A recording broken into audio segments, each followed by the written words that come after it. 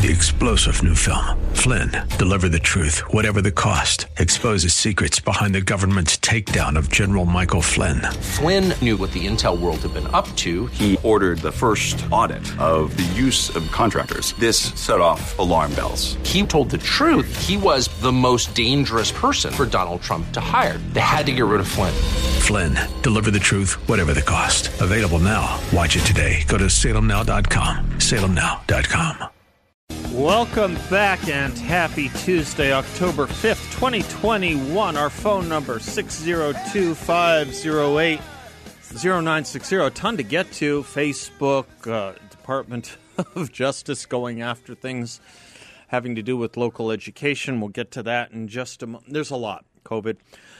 Let's start in that second one. If I were to read you a memo from the Trump administration that said in recent months there has been a disturbing spike in harassment, intimidation, and threats of violence against conservatives who are participating in the vital work of maintaining such things as border and law and order. In that event, in light of this disturbing spike in harassment, intimidation, and threats of violence against police and law enforcement, it is worth the Department of Justice pointing out, while spirited debate about policy matters is protected under our Constitution, that protection does not extend to threats of violence or efforts to intimidate those individuals based on their views. They run counter to our nation's core values. Those who dedicate their time and energy to keeping our communities safe deserve to be able to do their work without fear for their safety. Coordination and partnership with local law enforcement is critical to implement measures to ensure their safety. If Donald Trump or his Attorney General William Barr had put out such a memo, it would have been called an impeachable offense. It would have been called a chilling effect on the First Amendment. But today's Attorney General and today's administration did that with regard to people speaking up at school board meetings. School board meetings. Merrick Garland writes, threats against public servants are not only illegal, they run counter to our nation's core values. Those who dedicate their time and energy to ensuring that our children receive a proper education in a safe environment deserve to be able to do their work without fear for their safety. Coordination and partnership with local law enforcement is critical to implementing these measures for the benefit of our nation's nearly 14,000 public school districts. To this end, I am directing the Federal Bureau of Investigation, working with each United States attorney, to convene meetings with federal, state, local, tribal, and territorial leaders in each federal jurisdiction within 30 days of the issuance of this memorandum. The Department is steadfast in its commitment to protecting all people in the United States from violence, threats of violence, and other forms of intimidation and harassment. That's the last line of the Merrick Garland memo, and it ends on a lie. It's a lie. It's simply not true. The Department of Justice is steadfast in its commitment to protecting all people in the United States from violence, threats of violence, and other forms of intimidation and harassment. There's not a single Democrat in the Senate who thought that was true when Antifa and BLM were firebombing a federal courthouse in Oregon last year. Not one. Not one Democrat. They all went after William Barr for sending in federal agents to protect that federal courthouse. And when cops were being intimidated last year, did the Department of Justice say it was going to send the FBI in to inspect, coordinate, and work with local police officials to investigate Antifa and Black Lives Matter? If it did, it would have been a violation of the First Amendment. We have this now from the Attorney General of the United States, who is weaponizing Federal Bureau of Investigation agents against parents who show up at school board meetings and challenge critical race theory, challenge COVID mitigation efforts, using the one thing they have at their disposal. The one thing. The petitioning the government to redress their grievances. Showing up at a school board meeting. I don't know how many of you have done a deep dive into the history and origins of the First Amendment. But at its most basic level, and you get this even in Norman Rockwell paintings, at its most basic level, free speech was protected around the notion of the town hall meeting. People showing up and airing their grievances. Airing their grievances. That's what a Republican form of government meant. That's what a democracy meant. You have the right to challenge your government officials. And for better or worse, and now it's mostly worse, when we're talking about school board meetings, we're talking about government officials. People on the payroll. None of this sentiment. Protection does not extend to threats of violence or efforts to intimidate individuals based on their views. None of that has applied to people like Andy Ngo, who has tried to investigate Antifa and ends up in the hospital every time. None of it has applied to Democrats who deviate from the party line like Kyrsten Sinema or Joe Manchin, who have been intimidated for days on end. None of it. None of it is applied. What they're doing is they're going after you for challenging critical race theory. I have watched a lot of these school board meetings, mostly out of Loudoun County, but I've watched a lot of them. I have not seen threats of violence. I certainly haven't seen an invocation to imminent lawless action. What I have seen is parents frustrated that schools and school administrators dismiss them. That's what I've seen. What I've seen is a Democratic Party led by Terry McAuliffe running for governor in Virginia and by the Secretary of Education of the United States saying parents should not be first in charge of what's going on in the schools. They should not be the primary person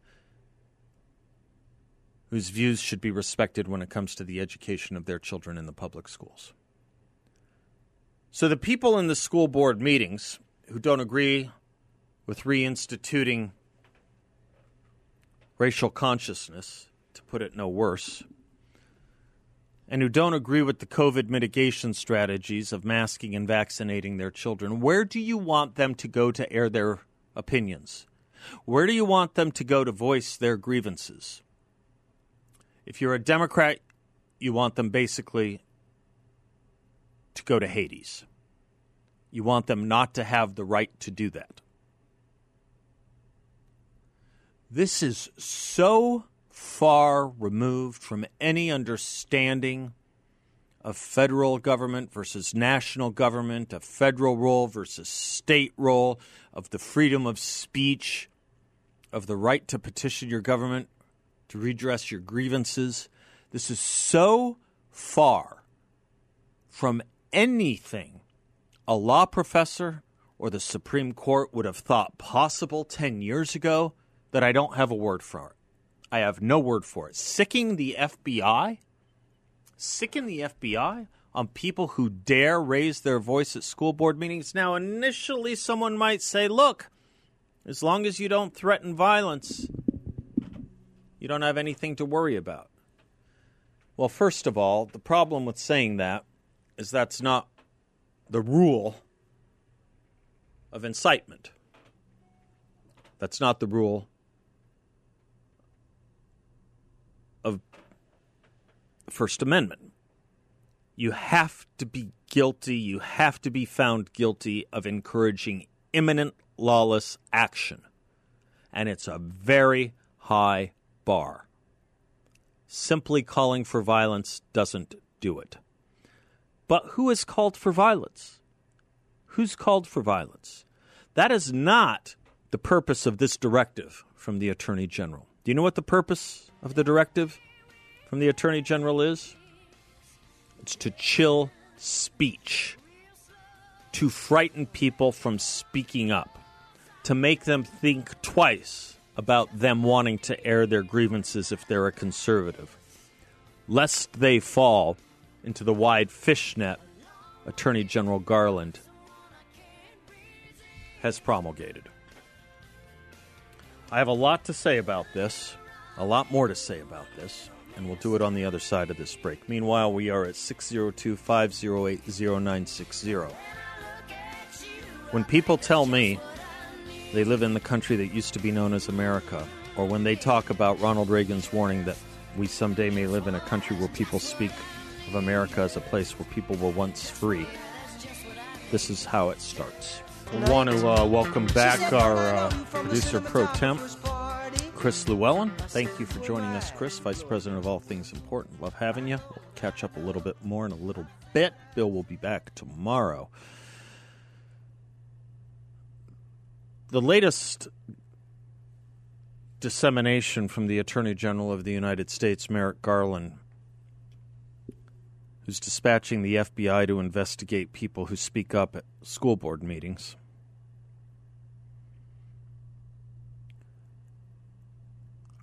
It would have not only run afoul of the Trump administration and the Obama administration and every administration before it, up until a certain point. And that probably goes back to Woodrow Wilson. For even the progressives at that time, in the early part of the 20th century, even they would have had no use for this direct assault on freedom of speech. Woodrow Wilson appointed Louis Brandeis to the Supreme Court. This college Brandeis is named after him in Massachusetts. In a famous free speech opinion, Brandeis wrote, "Those who won our independence believed that the final end of the state was to make men free to develop their faculties and that in its government the deliberative forces should prevail over the arbitrary. They valued liberty both as an ends and as a means. They believed liberty to be the secret of happiness and courage to be the secret of liberty. They believed that freedom to think as you will and to speak as you think are means indispensable to the discovery and spread of political truth, and that without free speech and assembly, discussion would be futile. But with them, discussion affords ordinary, adequate protection against the dissemination of noxious doctrine, that the greatest menace to freedom is an inert people, that public discussion is a political duty, and that this should be a fundamental principle of the American government. They, our founders, recognized the risks to which all human institutions are subject, but they knew that order cannot be secured merely through fear of punishment for its infraction, that it is hazardous to discourage thought, hope, and imagination, that fear breeds repression, that repression breeds hate, that hate menaces stable government, that the path of safety lies in the opportunity to discuss freely supposed grievances and supposed remedies, and that the fitting remedy for evil counsel is good counsel. Believing in the power of reason as applied through public discussion, they eschewed silence coerced by law, the argument of force in its worst form. They hated silence coerced by law. Louis Brandeis said that's the argument of force in its worst form. Recognizing the occasional tyrannies of governing majorities, they amended the Constitution so that free speech and assembly should be guaranteed. This is the one thing we have to protect us from a tyranny of the majority: speech and the petitioning of government.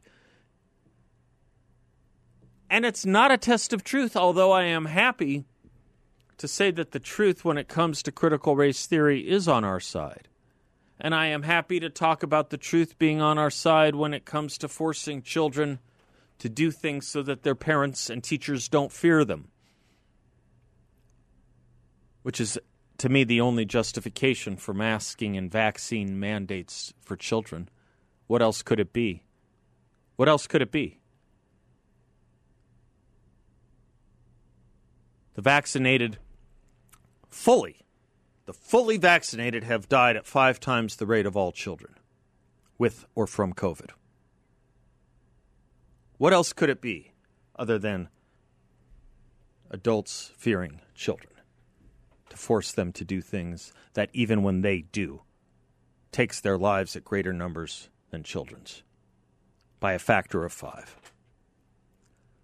So I have no problem, if we really want to test the valence of truth in these issues. I'd love to debate anyone on them. But Louis Brandeis is getting to a more important point than any of that. Truth shouldn't be the diktat and measure of free speech.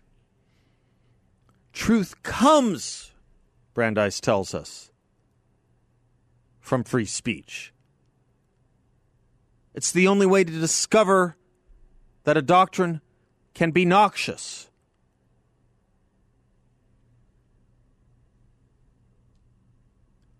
And now you have the FBI telling parents, if you show up and challenge your school board, you may be investigated. You may be investigated. It's an amazing move. And when you hear people struggle for words to describe it, it's because our thesaurus is worn out. It's threadbare. I was talking the other day about my experience, my discussion with my friend Jim about Anthony Fauci and funding research at the Wuhan lab, gain-of-function research. And he said, won't this be the biggest story of the year if proven true? It's mostly been proven true, and it sounds about as familiar to us now as a story as welfare reform. It's that distant. It's that distant from us. Just as the fiasco in Afghanistan is that distant from us. Forgotten. We've moved on. Memory hold. Memory hold and forgotten that the 3 generals on point, from CENTCOM to the commander in forces in Afghanistan to the chairman of the Joint Chiefs of Staff, and including as a 4th, the Secretary of Defense, all contradicted the commander-in-chief on the exit from Afghanistan. And the commander-in-chief lied about it. And they exposed the lie. Should have been the story of the year. Would have been impeachment in any other sane moment. Forgotten. The chairman of the Joint Chiefs of Staff, under oath, telling a congressional committee he reads Mao and Lenin to understand the American people. Never mind that he was caught breaking chain of command and civilian control of the military by going around the president's back and calling counterparts in China about military maneuvers. All of this gone, forgotten, no activity, not to be remembered. And thus it isn't. And thus it isn't. And this story, too, will just quietly be forgotten as the FBI and law enforcement slowly intimidate the general population from speaking up at school board meetings. Do you find it interesting, of all the things to find violence in, that's where they went, school board meetings? Do you find it interesting just at the same time when conservatives are saying get active in the school boards?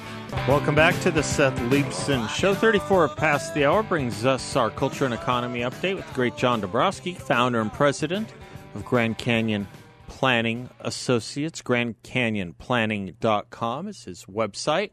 And his show right here every Saturday morning at 7 a.m., The Word on Wealth. How are you, John? Fantastic. How you doing? Well, I was thinking of Move It On Over, the song we were just listening to by George Thorogood, and I was thinking that's what yesterday's big boards said to today's big boards. Move it on over. Yeah, what a reversal. Yeah, tell me about it. Yeah, I mean, it was surprising to see such a strong reversal today after yesterday's rout of, especially of technology. We talked a little bit about that. Interest rates have something to do with this. We've mentioned in the past here, as interest rate rises, the cost of borrowing increases for some of these growth companies out there.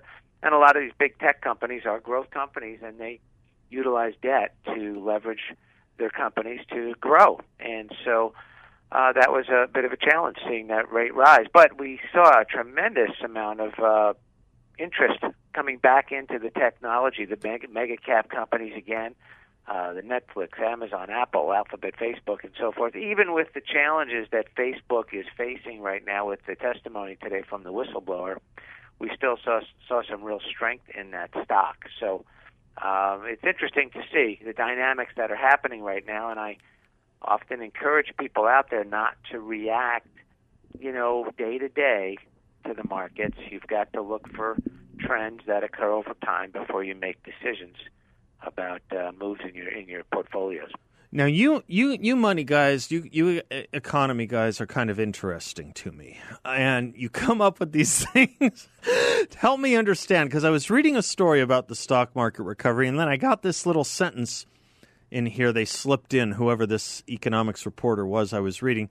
It said, helping sentiment around the recovery, the Institute for Supply Management Services PMI report for September rose 61.9 from 61.7, 2 points better than expected.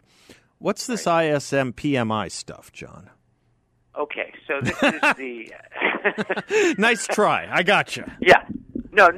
It's this is a report, obviously, talking about what's happening in the economy, right? So it's sort of a forward-looking indicator for what companies are doing in production inside of manufacturing, right? So this is going to help us understand a little bit as to what's happening in the recovery, and that's what is really important here to try to understand. So they had an expectation of 61.7, or however they come up with those numbers, but it was higher than they expected, which was certainly good for what they consider an uptick in the rate of expansion is what they said also for the month of September.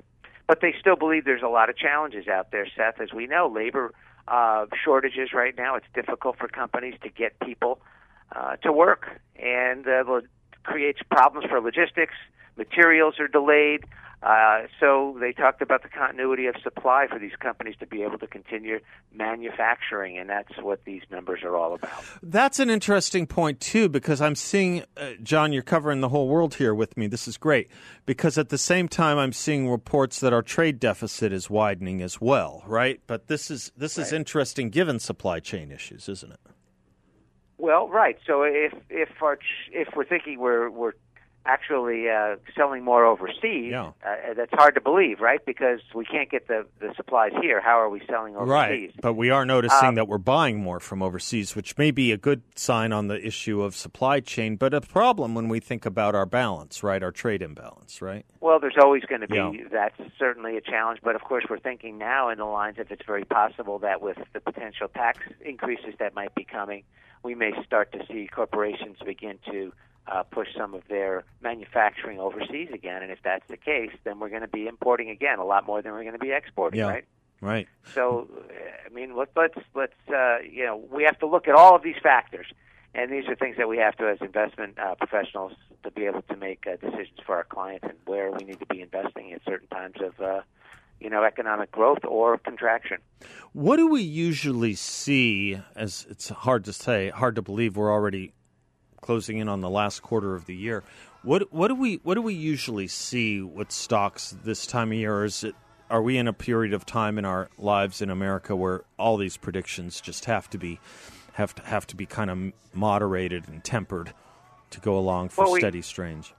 We always try to look at the statistics, what happened in the past, Seth, and we try to do overlays on these to see if those things prove out to occur and repeat themselves. But the stock market is very fickle, and there's a lot going on right now. But traditionally, we start to look towards this fourth quarter to be strong, especially coming out of the recession we had, and then moving into, that potential Christmas rally if we're going to really be able to get out there and buy things that we want for Christmas. But there could be some shortages out there, so there could be some real challenges for some of these retail companies. Thank you, John. You bet. Securities and advisory services offered to Client One Securities LLC, a member of FINRA SIPC, an investment advisor, Grant Canyon Planning Associates LLC, and Client One Securities LLC are not affiliated. Much Prager, appreciated, brother. Thank you. And more. Welcome back to the Seth Leibsohn Show. Listener Hal says, Seth, what to call what is happening? Some, like Rod Dreher, are calling it soft despotism. What are your thoughts? What do we call the times we are living in? And I said, well, we'll throw it out to the smartest people in the world, this audience. What do you call this? I said to Hal, I think it's increasingly hard despotism. It's difficult to call it a soft despotism when you're chilling speech with the threat of an FBI investigation for speaking up at your child's school board meeting on behalf of your children and their education and mental health. That's the interesting thing. We talk about this in a vacuum. Who are the people and what is motivating the people to go to these school board meetings? It's basically two things: their children's mental and social health and the theory of non-discrimination. That's what they're going for. They're there to talk about COVID mitigation efforts that don't make any scientific or rational sense. And they're talking about curricula, which is decided at school board meetings. And you have the federal government saying we're going to take those issues right off the table. School boards can have the public meet, just don't talk about COVID or curriculum. William Bennett talked about the 3 C's of education, the 3 things that make that you have to think about when you talk education. He calls it the 3 C's: content, character, and choice. The left is now banning from discussion at school board meetings curriculum and COVID. That is to say, social and mental health, including physical health, and racism. People should have a right to go to a school board meeting and invoke the 1964 Civil Rights Act. They should have a right to go to a public forum in this country and speak up on behalf of no discrimination based on race or ethnicity or gender. They should have that right. You would think liberals would understand that. Maybe liberals do. Maybe they don't exist. Leftists understand it. That's why they are trying to stop it. So when people say, well, as they did in January, well, Merrick Garland, that's pretty good. That's pretty moderate. It's the same thing they said about Joe Biden. If there are moderates in the Democratic Party, I don't know who they are outside of literally 3 people. And that's weird. It's weird. Or it's something we have to take extremely seriously. Richard is in Phoenix. Hello, sir. Seth, excellent program. Thank you for bringing up the subject. Thank you. For at least 20 years, I've been working intimately with FBI agents. It's my line of work. I'm intimately familiar with how investigations are conducted. Let's understand something. Anyone who is within the scope of that order now has something to fear. That's right. We used to call it a chilling effect, right? It's chilling. It's worse. Yeah. The way the investigations work, the investigators look for suspects. They search for evidence to find suspects liable. They have basically a portfolio. They have an allegation. They go out to prove it. They do not ever look for exonerating or favorable evidence. Okay? I've been there. I'm on the inside. I know this. Oh, yeah. That's why they didn't take Hunter Biden's laptop from Giuliani's office, right? Home, right? The sole exception of this is when crazy people call in and say there's Martians in their backyard. Other than that, okay. What people have to understand is, number one, you do not have to talk to any FBI agent ever. You are not required to. I don't care how many badges and guns they show you. Number two, people should not talk to the FBI agents. They shouldn't talk to them. Give the name. That's it. You're not talking. It doesn't matter if you think you're guilty or not. Nothing about that. If you have anything to do with these subjects, say nothing, and you're allowed to say nothing. And let me tell you why you need to. You may know this already, Seth, but Title 18 of the United States Code, 18 U.S.C. 1001, you know what it says? It says that if you say something to an FBI agent, it doesn't have to be under oath, you say it to any kind of federal investigator, and they think you've falsified or concealed something, you haven't told them something, or if you've made a statement that they think is materially false, whatever the hell that means, you can be now taken down to the assistant U.S. attorney, and they get an indictment under Section 1001. You're now facing a felony. The way that... By the way, I think it's subject to almost 10 years imprisonment, I think. No, I'll tell you exactly what it is. It's 5 years. Okay. Except that Merrick Garland made it worse. Why? Because he said that that's domestic terrorism. Well, that gets you. You're closer to 10, right? Yeah, right. Then it's 8, for each count. Yeah. So people need to understand that, and there's a whole lot of us that are involved in fighting CRT, and also who are resisting it is a fascist mandate. Its actual use of the term is correct. A fascist mandate for the vaccine. Those of us in that business, somebody knocks on your door, don't answer it. If you open the door, you don't answer any questions. You close the door. You don't invite them in. I don't care if it's raining or sweaty outside. You must not cooperate with FBI agents. I'm telling you that from the inside. I know it. I've been there. I'm still there. Richard, I hope you'll stay close and call in as often as you would like to help us through these things and deal with them. But you can imagine how scary this might be to someone who knows what they're doing and talking about, like some of these people showing up at these school board meetings, particularly in Loudoun County. You know, someone like Asra Nomani, she's become the face of a lot of this. She's been called a domestic terrorist. She is not. I've known her for years. She's the opposite of terrorist. She's actually part of, the Muslim reform movement also. That's how I knew her. But you can imagine a parent goes, challenges the orthodoxy on CRT. They probably have a lot of good books in their personal library. They've probably done a lot of reading. You can imagine how quickly this becomes pretty much Fahrenheit 451 very fast. Oh, absolutely. But it just cannot be ignored.